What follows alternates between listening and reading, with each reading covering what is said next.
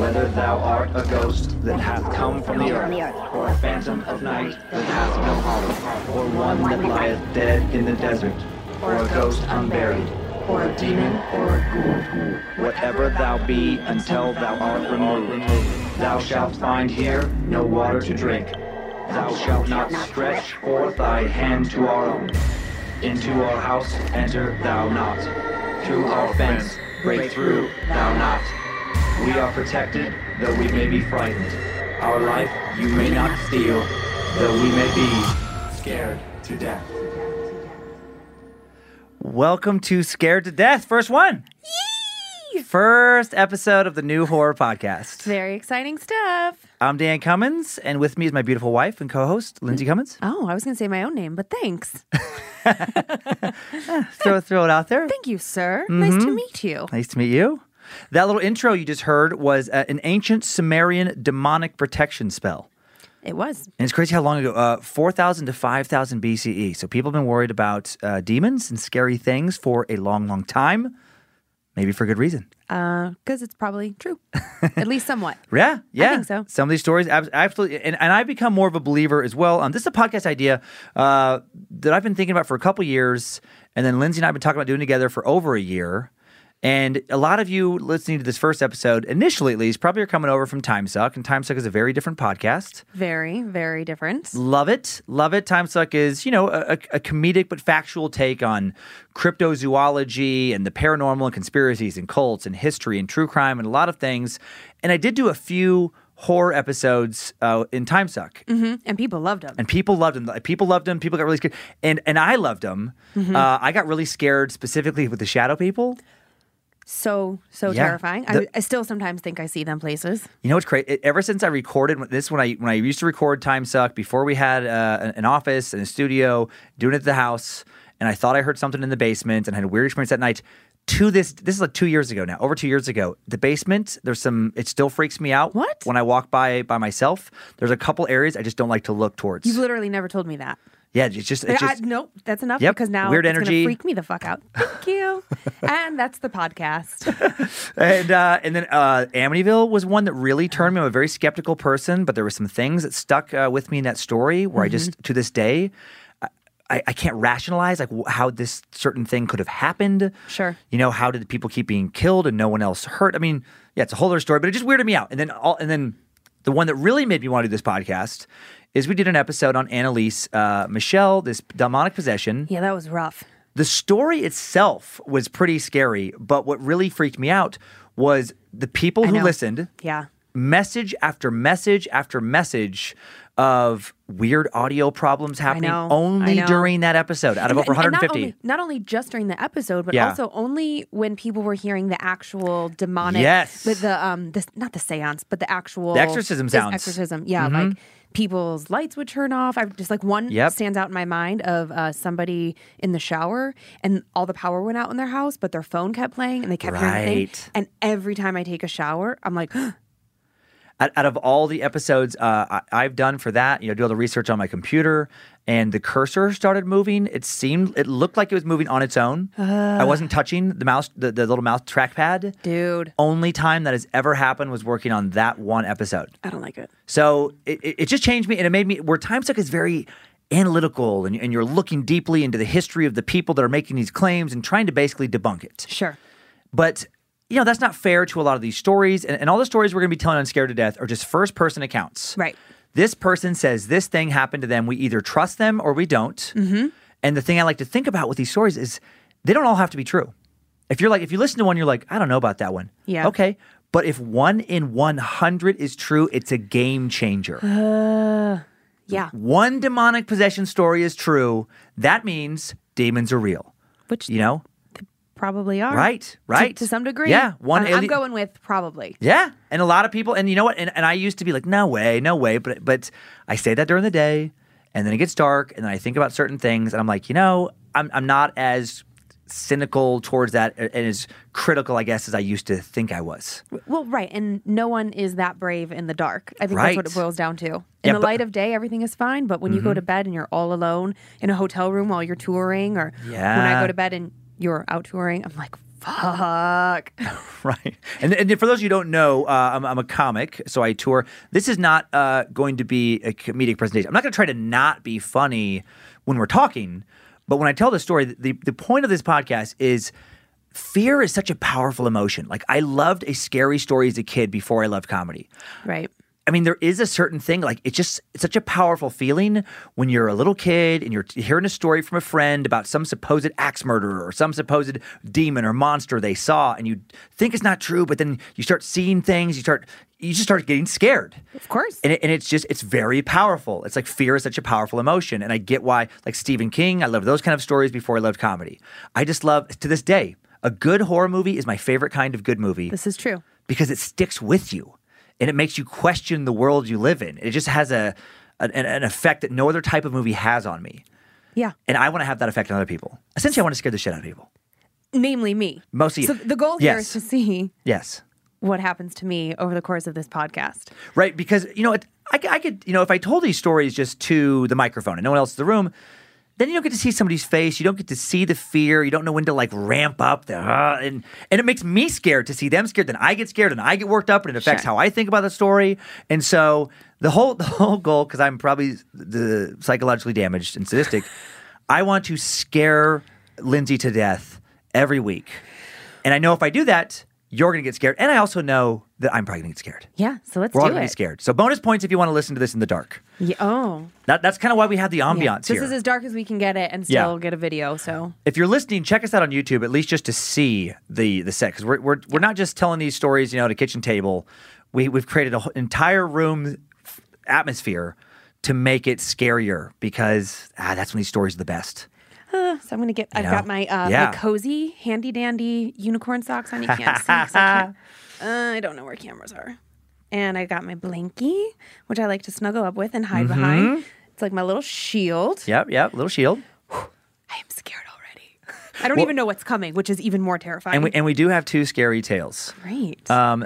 Today, we're going to be telling, the first story is going to be a story about an alien abduction, because I know that's a huge fear for some people. Specifically me. Yep, I know that's terrified one of yours. Of aliens when you think of the weird head and the goobly gobbly fingers. Yeah, you don't know what they're going to do. You don't know what they want. Oh God. Okay. All right. So story one. So all done. And also going to hear about one of the just creepiest and terrifying demonic possession tales I've ever come across. Cool. One that there's a lot of criminal records that are documented about. That's great. Yeah, I'm going to sleep well tonight. Thank you. Right. So you're scared of both those things, right? Yep. Okay. My heart is racing a little bit, sweaty palms, but I'm ready. I agreed to do this as an experiment on our marriage. Well, just to set up the first story a little bit, how scary would it be to be taken from your bed in the middle of the night? Right? You're taken in an obviously extraterrestrial aircraft. Strange beings are now hovering around you. You know you can't fight them. You can't win. You know that they can do anything they want to you. Just feel this utter powerlessness. You have no idea what they want to do to you, but you assume it's not good since they've taken you against your will. Probably not fucking good. Probably not good. And then you wake up hours later, very little memory of what happened. You do remember being on an operating table. Oh. Surrounded by dark beings. You don't know what they are.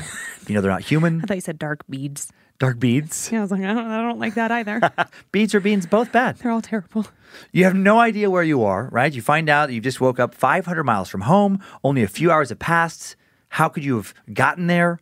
The stubble on your skin tells you that several days have gone by. You're disorientated, dehydrated, beaten up. You're bruised. Your body is bruised, including your inner thighs.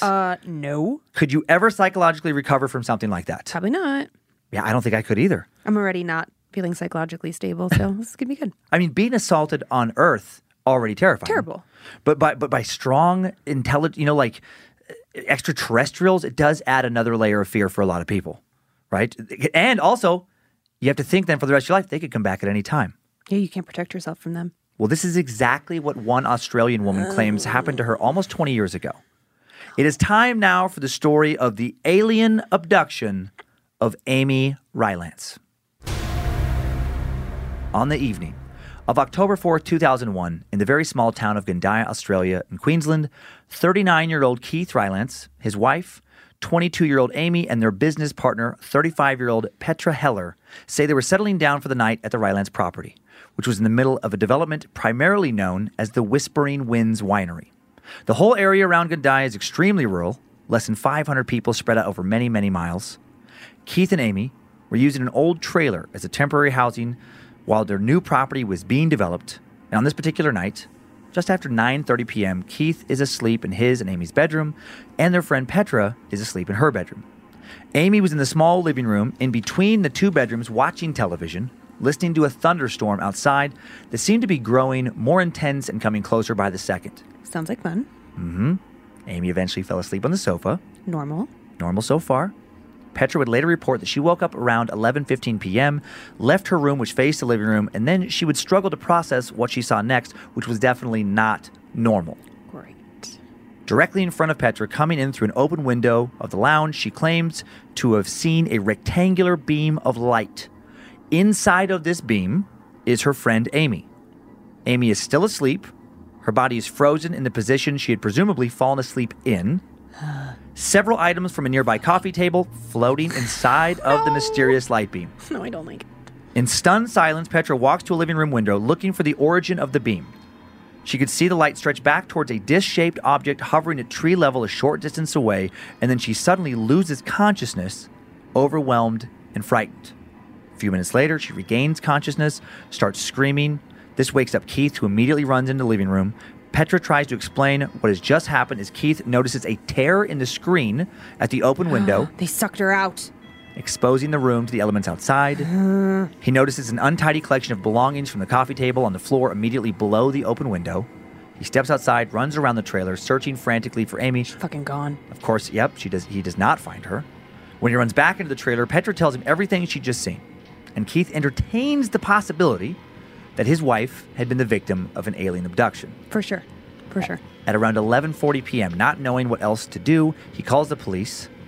At a little after 1 a.m., Constable Robert Marunga, along with another officer, arrive at the Whispering Winds Winery. When Keith and Petra claim in all seriousness that a spaceship had taken Amy from the caravan as she slept, local authorities are presented with a situation they hadn't remotely considered. They're extremely skeptical of Petra and Keith's story. When another officer, Sergeant John Bosniak, arrives, the three men conduct a thorough search of the surrounding property, thinking something terrible has happened to Amy at either Keith's hands or Petra's or both. They find no sign of Amy. She's gone. No clues to her whereabouts. They do, however, notice that at the outside of the property under the open window, two flowering bushes, one of them has evidence of recent exposure to some kind of extreme heat. While the police continue to investigate from the beam, while the police continue to investigate the property in the middle of the night, Keith's phone rings. A woman had called him from the town of McKay. Now, this town is 500 miles away. She claims to have just found Amy. What? Amy, she found, is confused and dehydrated at a petrol station, and she'd taken her to McKay Hospital before calling Keith. Keith doesn't know how to process what he's hearing. It's impossible. Impossible. Only a few hours have passed. McKay is an 8-hour drive away, and there's no private airports in between the two. That's not even enough time for that. Nope, no plane. Exactly. There's not enough time for her to have hopped a plane and flown there in that short of amount of time. Keith hands the phone to one of the officers in his trailer. A local missing person investigation now becomes a joint Gundaya-McKay investigation. The tale is now often referred to as the Gundaya-McKay abduction. Following a medical assessment and examination by doctors at the McKay Hospital, Amy Rylance is questioned by local police. This is what she tells them. I don't want to hear it, but also tell me more. She says she was laying on the sofa, fallen asleep. Her next memory is of waking up on a bench in a strange rectangular room. Everything around her lit up, but she couldn't locate any source of light. The glow came from everywhere and also from nowhere. She looked around quickly. Not seeing anyone around her, she called out to see if anyone would respond, and then a male voice came from nowhere, telling her to remain calm and that no harm would come to her. And then she remembers being very afraid. I don't believe it. You don't believe her? No, I don't believe there's no harm. No harm. They're fucking coming to get her. Exactly. She's done for. Shortly after hearing this voice, a sudden opening appears in the wall of the room, and what she felt to be a male humanoid figure emerges. No. This figure's around 6 feet tall, wears a one-piece bodysuit that covers him from head to foot. On his face, a black mask with holes for eyes, nose, and mouth. He speaks to her, again telling her to remain calm. And he probably has weird fingers. Her mysterious host informs her that when they're done, they would return her to a place not far from where they took her.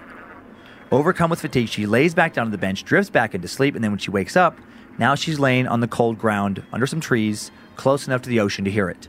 She feels disorientated, no idea exactly where she was. She picks herself up, stumbles through bushland until she finds a remote road. And then she follows it until she can see the welcoming lights of the petrol station. Shortly after that, the woman who called Keith found her and took her to the hospital. Poor thing. So when she gives her statement to the police, she tells them that although this had never happened to her before, when she was a little kid, she once had witnessed a large UFO surrounded by smaller objects. She also signs agreements that allow authorities to prosecute her if she makes any false statements. That's weird. Law enforcement in McKay takes several photographs of strange triangular arrangements on Amy's inner right thigh and on each of her heels. Furthermore, she had dyed her hair blonde just days earlier. However, you could see her natural darker color coming through at the roots, something that shouldn't have happened based on the time that had passed. Amy also had bruises on her inner thighs that appeared to have been there much longer than just for a few hours. Finally, when she runs her hand over her legs, she shaved regularly. Now she has stubble as if she hadn't shaved for several days. So it was like time had passed, Weird. much more time for Amy than passed for Keith and Petra and everybody back in Australia. So Keith and Petra, they drive to McKay. They pick Amy up.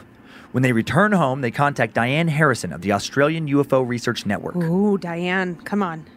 On the afternoon of October 5th, less than 24 hours after the events, they would relay what had happened to the UFO researcher. Due to the solid light aspect of the case, Harrison wished to involve a fellow researcher and investigator, Bill Chalker, whose own research was extensive in cases involving the abduction phenomenon. So Diane and Bill, they quickly come out to the Rylands property on the evening of October 9th, just 5 nights after the abduction. They walk on the property, take a variety of notes, and then leave and tell Keith and Amy they'll be in contact with them later. But then later, when they do call, their calls go straight to voicemail. Keith calls them back a few days later and apologizes and says they'd had to flee. He said after they initially discussed what had happened to Amy with these investigators, strange men in black suits showed up at their property, threatened them, told them they needed to stop talking about what had happened. When they didn't take the initial threat seriously, they were nearly driven off the road by a heavy-duty black van, a van driven by these same men. What? Shortly after this phone call where they relayed this information about the black van, Amy, Keith, and Petra disappear forever. What? Yeah, we don't know where they are. The police could no longer get a hold of them.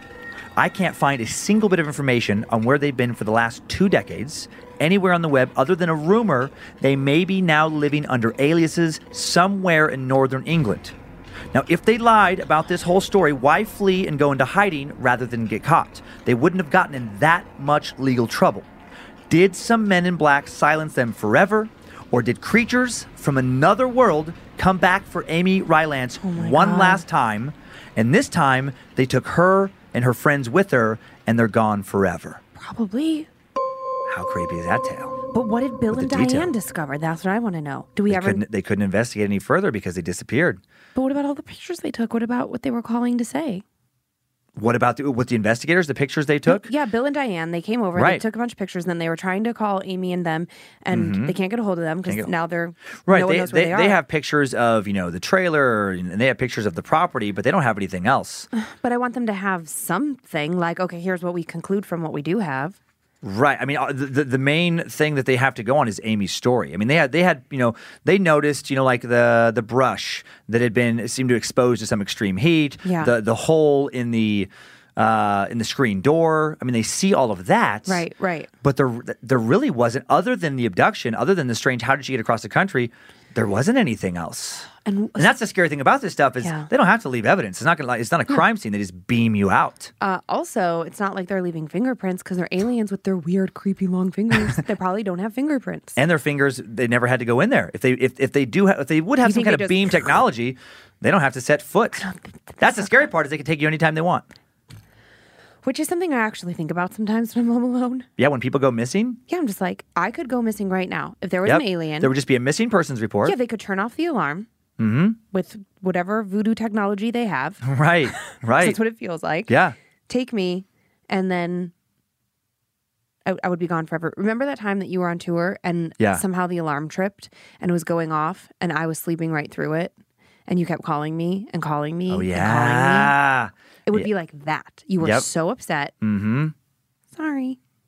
I was sleeping. Right, you just had your phone on silent. But that is crazy. I mean, people go missing all the time and don't get found all the time. All the time. Like, I don't even want to know what the stats are of missing people. Thousands and thousands of people every year in the world, of course. I know. And then also, okay, so triangle tattoos. Right. On her heels. The markings, yeah. I think the heels are particularly odd. I don't know why the inner thigh doesn't seem to like... Bother you as much? Well, to me, I'm like, bother is maybe not the right word, but to me, I'm like, well, they probably raped her. Or like we're doing some sort of, I don't know, figuring out how like... God knows. How the reproductive system works. I don't know, some sort of experiment. Maybe they're like marking where they worked, but her heels, that doesn't make sense. Right. Why do you want to know about her feet? Right. Who knows? That's the thing. That's what's scary about the alien abduction is like no idea. If these things are happening, we have no idea why. Now, there's a picture. We can bring up a picture of Amy just so you can see it. And this is from totally a long time cute, ago. Totally normal. She looks completely fine, sane. Right. I know that is something I wanted to say too. I mean, not that somebody can't be insane if they don't look sane, but it's not like crazy. No, it's not like the Nick Nolte mugshot, where you're just like, what's going on here? Well, yeah, that was a great mugshot. Yeah, she looks reasonable. There's another photo here. This is just of like an artist rendition, right? Oh God. What if that thing showed up in the house? Get that picture off the fucking screen. I'm not turning around until it's gone. Because that's holding exactly some lady. Is that who you think would grab you? That's exactly what I think. Is like the like weird triangle heady, like oval with the chin point and the long creepy feet. I fucking turn it off. You know what's interesting is that image specifically. I don't know why it really freaks me out. I would love to. I think I would love to see an alien. The alien stories don't bother me as much. Would you want to see an alien if it looked like that picture? The producer Joe just showed us. Kinda. But I say that. Slimy? I say that. Do you think it would touch you and it'd be like slimy and weird? I don't know. But that's the thing. I mean, from like a distance, Jell-O. right? Who knows? We don't know. Could be Jell-O. Could be anything. Probably. I mean, I think I would like to see an alien, but if I'm, in the bedroom at night, and then that thing shows up in the doorway and it's not making a sound, yeah, I'm terrified. Terrified. You know where I'm mostly afraid of aliens? Why? When we go camping. Not why, where. Because I'm like I feel like a wide open target. Right. They can just, I wonder, beam right into your tent, which is just made out of nylon. Can't protect you. Just darker, easier. Yeah. I mean, the real fear for me is that, if their technology is so advanced, they could take us from anywhere. Like right now, oh my God, what if I just disappeared right now? Oh my God. What if they could change our memories and make take somebody and then just erase your memory? I don't know. Now I'm getting crazy. What if I'm not even real? What if I've been abducted and what you see now is a clone of me? Like you don't even know. That night I know you can go so far with it. That night you couldn't get a hold of me. I was actually abducted. That's when the woman I married went away. And you're some alien hybrid But you don't thing. know the difference. Right. And I don't have any new tattoos to show you. If I suddenly get like a triangle tattoo on my inner thigh or heel, you should be worried. Okay, that was a good one. And tonight, it's funny because it's like, I'm not super freaked out right now, but I'm definitely like my imagination's going. Yeah. Tonight when I'm lying in bed. Yeah. And I can't sleep. The ending detail is what makes that one. If it wasn't for the ending, if it wasn't for their like, what the hell happened to them? Yeah, where did all three of them, not just one of them either. Right. Because people assume that because the police didn't buy their story. Right. And people assume that they were fleeing to avoid authorities. You're not going to get in that much trouble. You just made up a story. You didn't actually cause any. No. They didn't incite panic in the community. And you're going to hide forever because you're worried about this. Get out. That doesn't make sense to me. That's an extreme way to get out of your emergency room hospital bill. Now, have you ever talked to somebody who has been abducted, claims to have been abducted? No. Have you? I haven't either. I've talked to many people who have claimed to see spaceships. Our producer Joe, when he was a kid, Joe's very convinced he saw a UFO when he was a kid. And I've talked to many grown-ups a variety of stories who have said that like they were out in the woods and then this told you the woods. Mm-hmm. Told you. Or sometimes, not all of them, sometimes have been like the suburbs or more like a populated place where they're like on the porch out back and they see something, or they see like an actual creature in their yard. I mean, there's so many stories. And I just always think, could they all be lying? Could they all be lying? Could it all be figments of your imagination? All of them, though. That's the thing. Because it has to be 100% of the people have to be lying or imagine it for it to be. That's what gets me. Like, get the chills. I'm like, somebody's telling the truth. Somebody actually saw something. Somebody, yeah. Okay, would you rather be abducted by aliens or possessed by a demon? If you had to pick one. let's see. Aliens, you're probably going to come back and not remember because they're probably going to wipe your memory. So that seems better. Mm-hmm. They're probably not going to kill you. My understanding is aliens generally don't want to hurt you. We don't know that. People go missing Listen, that's what people say. People say it. That's what people say. Or exorcism, which you're probably going to die. I mean, I just think about Annalise Michelle and I'm like, oh, I'm going to go alien abduction. Hopefully they wipe my memory. I don't remember it. And I don't know, but then what if they come back for you? That's a fear too, is you never know if they can come back. They could have came back for Amy. But could you have multiple possessions? I mean. Well, that's another thing. Yes, we're going to get into that actually. I also think I would rather be abducted. Yeah, I think so. Maybe I'm contributing to science in the future. Now the abduction tale I included just because it's creepy. It's creepy to wonder what happened. This next tale, if that was the appetizer, this is the main course. Oh dear. This to me is much scarier. Oh dear. Okay. Okay. Are you ready for a tale of possession and murder? Are you really asking me? Yeah, this is a real double threat. This is a tale of demonic possession and documented murder. Cool. Great. 1970s were quite a roller coaster ride for Michael Taylor. Started off with a wonderful family, wife, 5 kids, a dog, made a decent living to provide for that family. Everyone's healthy. He was in a loving relationship, and then something evil happened to him. Something bloomed inside of him. Maybe bloom's not that, maybe rotted is a better word. Did this previously good man have his life wrecked by a demon? And if so, could that happen to any of us? Oh, God. Now time for the demonic possession of Michael Taylor. In 1974, Michael Taylor was 31 years old. He lived in the sleepy little town of Ossett near West Yorkshire, England. It's about 45 miles east and slightly north of Manchester. I love Manchester. It's a small burg of about 20,000 people, most of whom don't seem to be normally infested by demons. Okay, good. It's been around for a long time. When William the Conqueror surveyed his empire in 1086, it was there. Old town. Coal mining was the main industry until just recently. Very blue-collar town is a typical amount of religious presence for a city of its size, mostly Anglican and Roman Catholic. And in 1974, 31-year-old Michael Taylor worked in Ossett as a butcher. Uh-oh. Michael was the husband of Christine Taylor and father of 5 kids. He and his family seemed totally normal, appeared to be happily married. Michael seemed to love his children. He wasn't known to be suffering from depression or any other mental issues. Average-looking 31-year-old man with a big smile and a laid-back personality. He's normal. Got it. Seems to be normal. His wife, 29-year-old Christine, seemed totally happy, devoted to him, devoted to her family. Prior to 1974, the family was not religious and did not go to church. But then a neighbor, Barbara Wardman, talked the family into attending a prayer service with a local religious entity called the Christian Fellowship Group. Here we fucking go. Here we go. From what I can tell, this group was not a cult, maybe a little cult-ish though. A non-denominational Protestant Christian group affiliated with no larger religious body, no one overseeing how they decide to interpret scripture, and they were a little fire and brimstone-y. Angry God, watch out for demons, that sort of thing. And this group was led by charismatic and very attractive, like 22-year-old Marie Robinson. Ah, female leader. Young female leader of the congregation. The first prayer group the Taylor family attends is led by young Marie. And at some point during the evening, she begins to shake and tremble, a sign that the Holy Spirit is within her. Mary believes she is able to offer healing to the suffering when taken in the Spirit.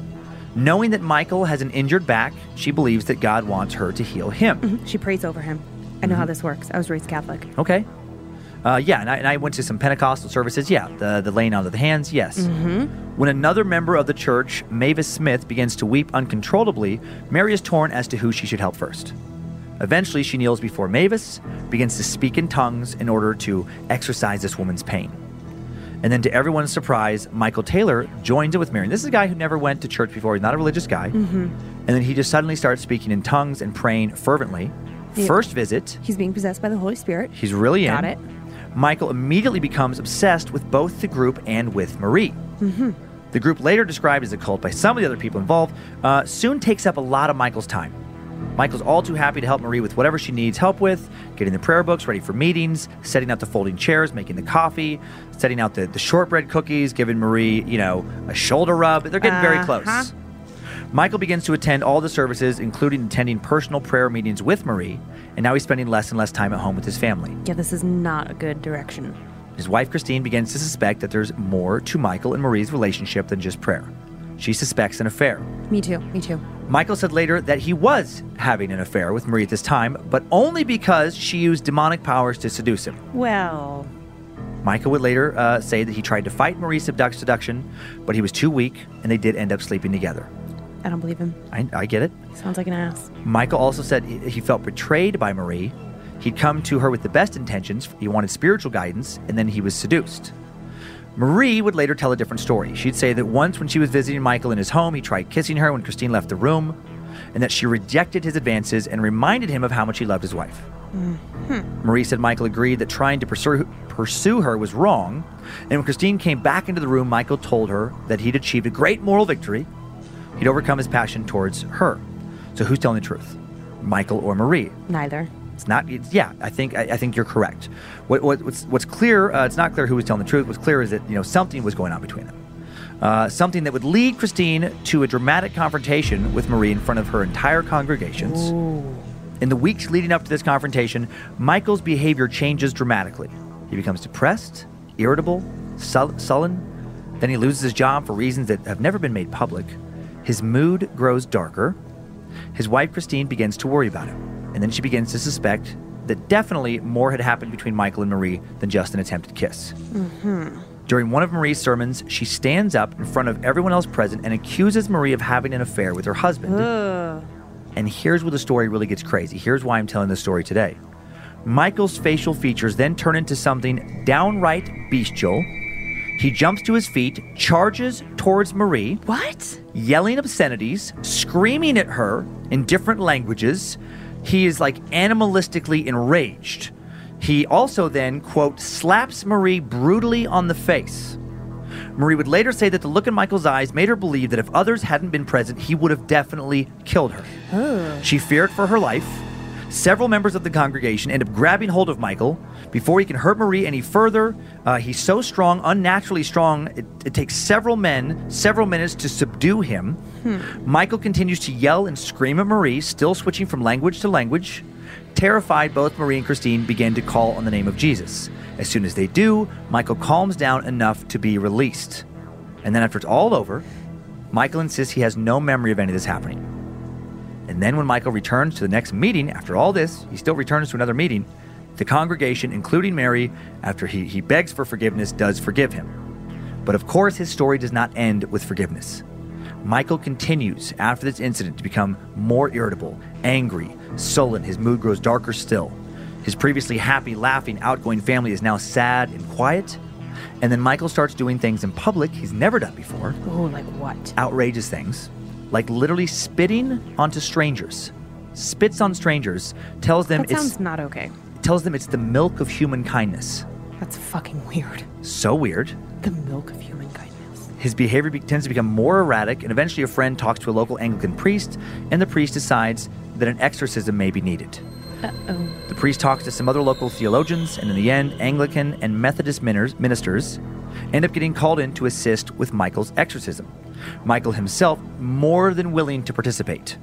Okay, so he definitely thinks he's being possessed. He wants the exorcism. Michael and his young wife meet with the exorcism team, and then the exorcism they perform lasts all night and into the following morning. During the exorcism, Michael is witnessed having violent convulsions along with screaming, biting, scratching, spitting. They end up tying him to the floor to keep him from hurting himself or hurting any of them. Anytime someone gets physically close to Michael during the exorcism, he snarls and snaps like a wild animal. The prayers, confessions, and Bible readings go on for hours, while Michael growls and screams in a variety of languages, more animal than human. By early the next morning, the exorcism team say they have cast 40 different demons out of Michael, including demons of incest. How do you even know? Bestiality, blasphemy, lewdness. I'm going to tell you. Demons these ministers call out by name. In most exorcism rituals, the name of the demon is important. The demons do identify themselves. You have to say their names. Now, this comes from a story recorded in both the Christian Gospel of Mark and the Gospel of Luke. Yep. Jesus is confronted by a possessed man, and he very specifically asks the name of the demon before driving it out. The passage implies to many that the name has the power over the demon to remove it. And the concept of demons having names goes back way further than Christianity. goes back to ancient beliefs from within Babylonian, Sumerian, Akkad-related cultures. The world's first civilizations all have a rich history with belief in demons and demon possession. In Sumerian lore, there were 3 distinct types of demons: disembodied human spirits who couldn't rest, half-human, half-demon entities, and demons that were of the same nature as the gods themselves. In ancient Sumer, thousands of years before the Gospels were ever written, one common method of exorcism involved transferring a possessing demon into an animal substitute, often a goat or pig.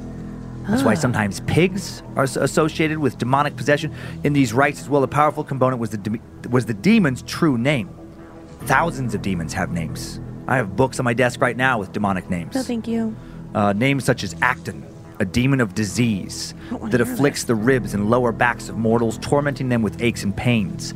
The demon Gadriel, a fallen angel who taught humanity how to craft weapons so we could kill each other.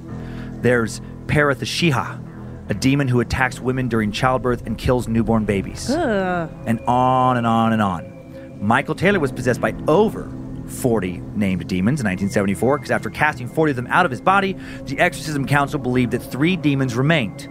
A demon related to insanity, another related to murder, and another related to overall violence and mayhem. And based on what would happen next, they may have been right.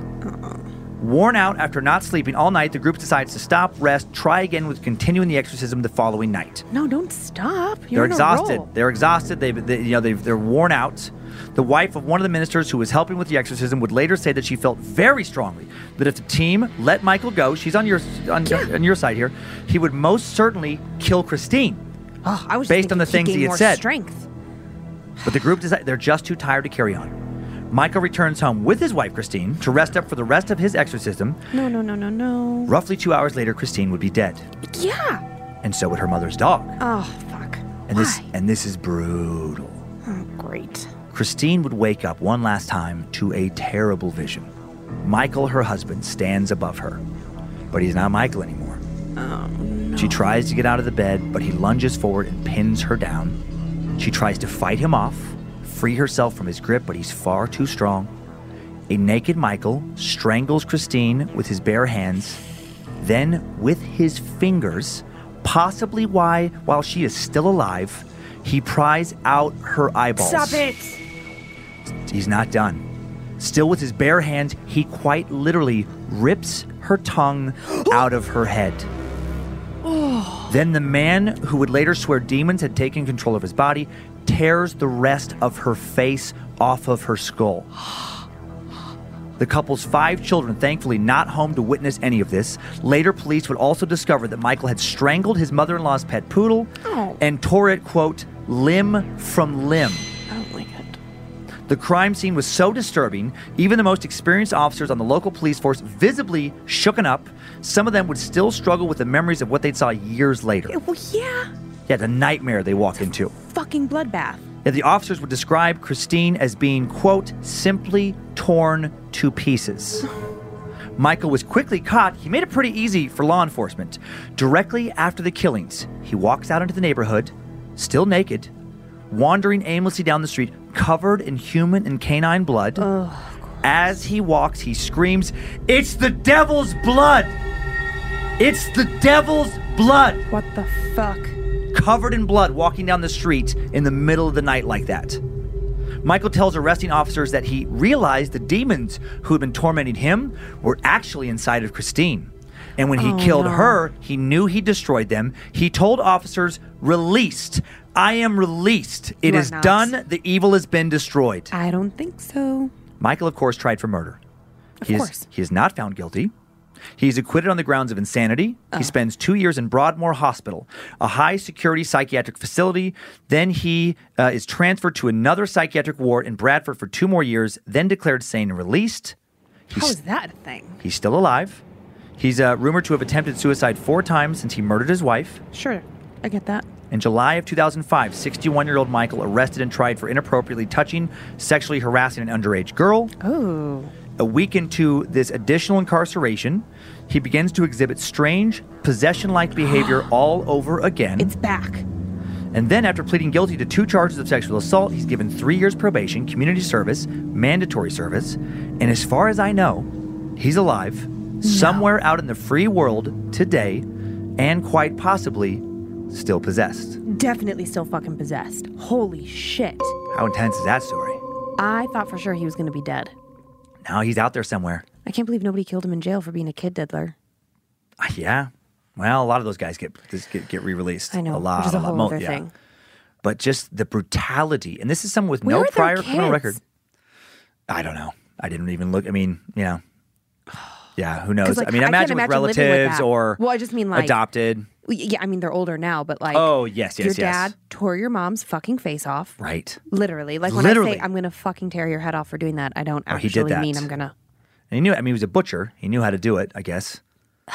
Not that you would do it like that. That actually never occurred to me in the whole story. Like as you were talking about the demonic possession, the butcher part never came back. Right. Just he's clearly fucking possessed, and floating around in the world, floating around in the world, for that little thing to tell him to do something. I just think like. Because there's no hint of any behavior like this at all prior. No, he's totally normal. And I just think like, what if that is real? How terrible that some entity theoretically could take over you and could ruin your life completely. Like, what if a lot of people are in prison because something took over them? Well, I mean, just hypothetically, how terrible would that be? Few people, but we don't know. I feel like you would hear about it in the news, like, oh yeah, this guy, this woman, they're claiming they were possessed. There has been more cases. I mean, yes, but not a lot. Right, You're like right. You don't hear about it often. Okay, no. Here's what I was thinking. He went to prayer group. Right. And they're saying these prayers, which religious or not, it's like you could think of them as sort of like chants or whatever. Right. They conjured up something. So is it like, does that mean that every time a group of people gets together and recites prayers? Like they open up the door to something? Fucking, I don't know. We say that chant at the beginning of this show. Like it's supposed to be protection, yeah. But supposed to be, but also someone in my life, I don't want to name them just because like I don't think they want to be called out, but they practice something called Reiki. And when I was telling her that we were doing this, she was like, do not fucking say that prayer. And I was like, no, it's a protection prayer. She's like, I wouldn't do it. I wouldn't fucking do it. You are asking for trouble. So I think it's time for some sage. Episode 1, and I already am nervous. We have another little protection spell at the end that will carry listeners out. What do you think that like if we bookend it, we're safe in the middle? Or maybe it's worse. Maybe 2 is twice as bad. Now here's Michael. Let's get a picture of Michael Taylor. That's what he looks like. Again, normal guy, just like our first story. Normal.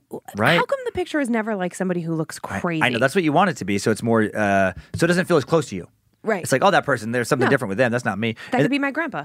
Right. And then the next picture is Marie. This is the lady who ran the congregation. Marie, totally cute, totally normal. But was she the conduit? Was she possessed and then like gave it to him or something? God.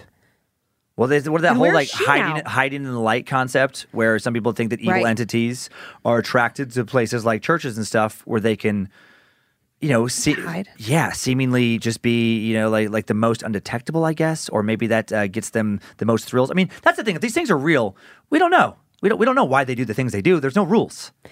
Growing up, so you're on your dad's side, Pentecostal preacher, grandfather, right? Now, did you ever participate in any of those like laying hands on or praying over or any of those things? I witnessed the laying on of hands. I witnessed the speaking in tongues one time, but I never participated in it. It freaked me out even as a kid. And we didn't have to go. Yeah. That was my grandpa's thing. By the time, my dad was a grown man, he was removed from that. Sure. He spent his whole childhood in it.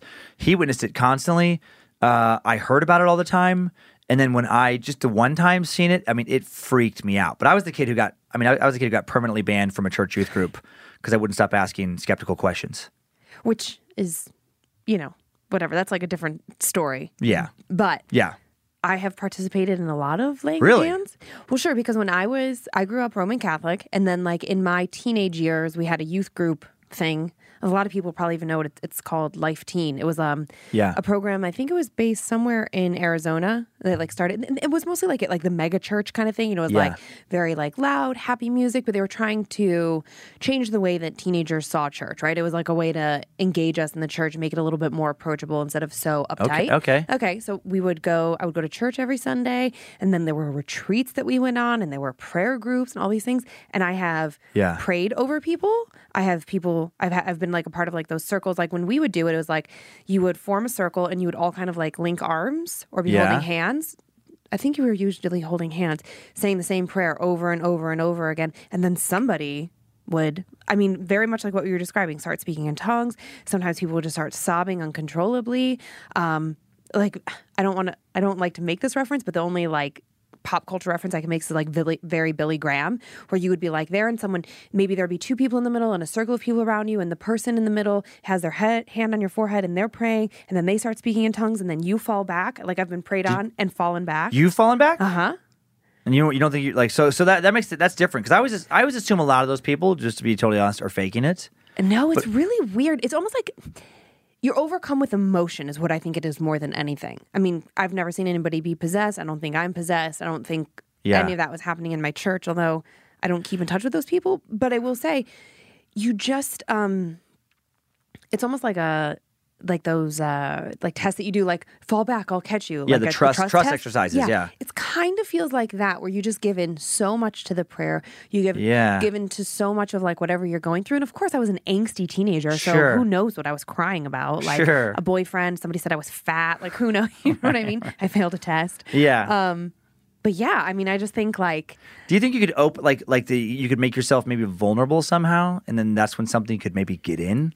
Well, sure, because I think that like if you're open to the concept of prayer and church in general, you're open to a lot of different things. Because like we said, like if just one of these bad things could happen, what's to say like one of the good things couldn't also happen, right? Like, you know, we hear about like modern day miracles, right? So there are two sides to the coin. So yes, I think that you have to be open to the idea that either side could be real. And so to circle back, I think like if you're participating in those prayer circles, you do make yourself vulnerable. Is it, and maybe you can akin it to like when kids are little and they say they see things, as opposed to like as adults, we just rationalize that it's not there. They say that kids are more likely to see ghosts because they're not as skeptical. Huh. Yeah, you can like kind of shut that part of yourself up. Yeah, because again, I mean, you know, who knows what the rules are. What I think is scary about that last story, by the way, which story scared you more? First, alien abduction? I think the first one. Simply simply because I can imagine that happening. Like maybe because I don't go to church and I don't pray, so like the possession doesn't feel probable to me. Okay. You know, it's to me, the second one is scarier because even if he wasn't possessed by a demon, I don't know, the phrase "best case" probably isn't suited for this. Probably not. To say, best case, he just gouged out somebody's eyes and ripped their tongue out. But I mean, that happened for sure. Yeah. How terrible! And what an insane kind of murder. Violent. Well, if you had to pick one, eyes gouged out and you live, eyes gouged out or tongue ripped out of your head. They're both so horrible. You're probably hoping that my tongue gets ripped out. That's the truth of marriage. Would I rather not see or not talk? I think I'd rather not talk. I know, it's such a tough one. It's such a tough one because I'm actually an incredibly visual person. Like I'm a visual learner. That's how I engage in the world, like creative, blah, blah, blah. But then I think maybe I'd rather not be able to see things and have people describe something to me, and then I could ask more questions like, well, what color is it? What does it feel like? What does it look like? If you can't speak, I feel like expressing yourself, although you could always write things down. I know. I think I would, even though it's ironic, I make my living completely off voice, I would still, I think, rather lose my tongue. I'd see, and then I would maybe I could just do podcasts, like it'd have to be YouTube only. I could just either get the robot voice, just type it out and have it voice to text or text to voice. Or I could just do a series of sign language. I was just thinking a whole podcast in sign language. God. It would be so boring. Scary tales only told through sign language. I mean, for people who you speak sign language, that would be, I guess, maybe something for them. But it'd be a small market. Generally, still here. Be a small market. Yeah. Now, one more question about being scared. Okay. Joe, will you pull up that last picture? What about that? Oh, what is that? What the fuck is? I don't like it. Nobody knows what it is. It's a two-headed fucking skeleton two-headed demon alien. Baby. It's not a demon baby. It ties back. I cannot look at that. It ties. Look at it. Check it out. Fuck you. I'm not looking at it. What if that? Like you go up to get to the bathroom tonight? No, still on there. What if you get up to go to the bathroom tonight, and then you feel something kind of just like touch your leg as you walk back, and that little fucker's there when you turn around. Cool. I'll be looking under the bed tonight. Oh God, I really don't like that. The thing about that freaks me out is it looks like the humanoid alien thing that we have already seen from story 1. Right. And that freaks me out. Now you've given it 2 heads, and it's like it's skeletal. Yeah. Do they live that long? Is it over? Joe, can we have it come back? Can we have it come back up? No. I wanted to see it again. Okay. I just like if I had the why is Joe refusing to give us our little guy again? Because Joe. There he is. I think it would be fun to Joe's fired. If I had the money. Fuck you. How mad would you be? So mad. Don't even say it. Don't say it. Well, I drug you to start. What kind of drugs? That way, hold on, just something to make you sleep hard. No. And then that way I can tie you to the bed. Oh my God. And then if I had like somebody with like animatronic capabilities, like robot, and then I leave. You don't have any friends that are that smart. I know, but if I did, we film it, and then you wake up, and now you're immobilized, and that little son of a bitch is just steadily walking towards you from across the room. I mean, would you think it was funny later if I made a video of that? Part of me thinks that I would be just screaming, "Dan, knock it off!"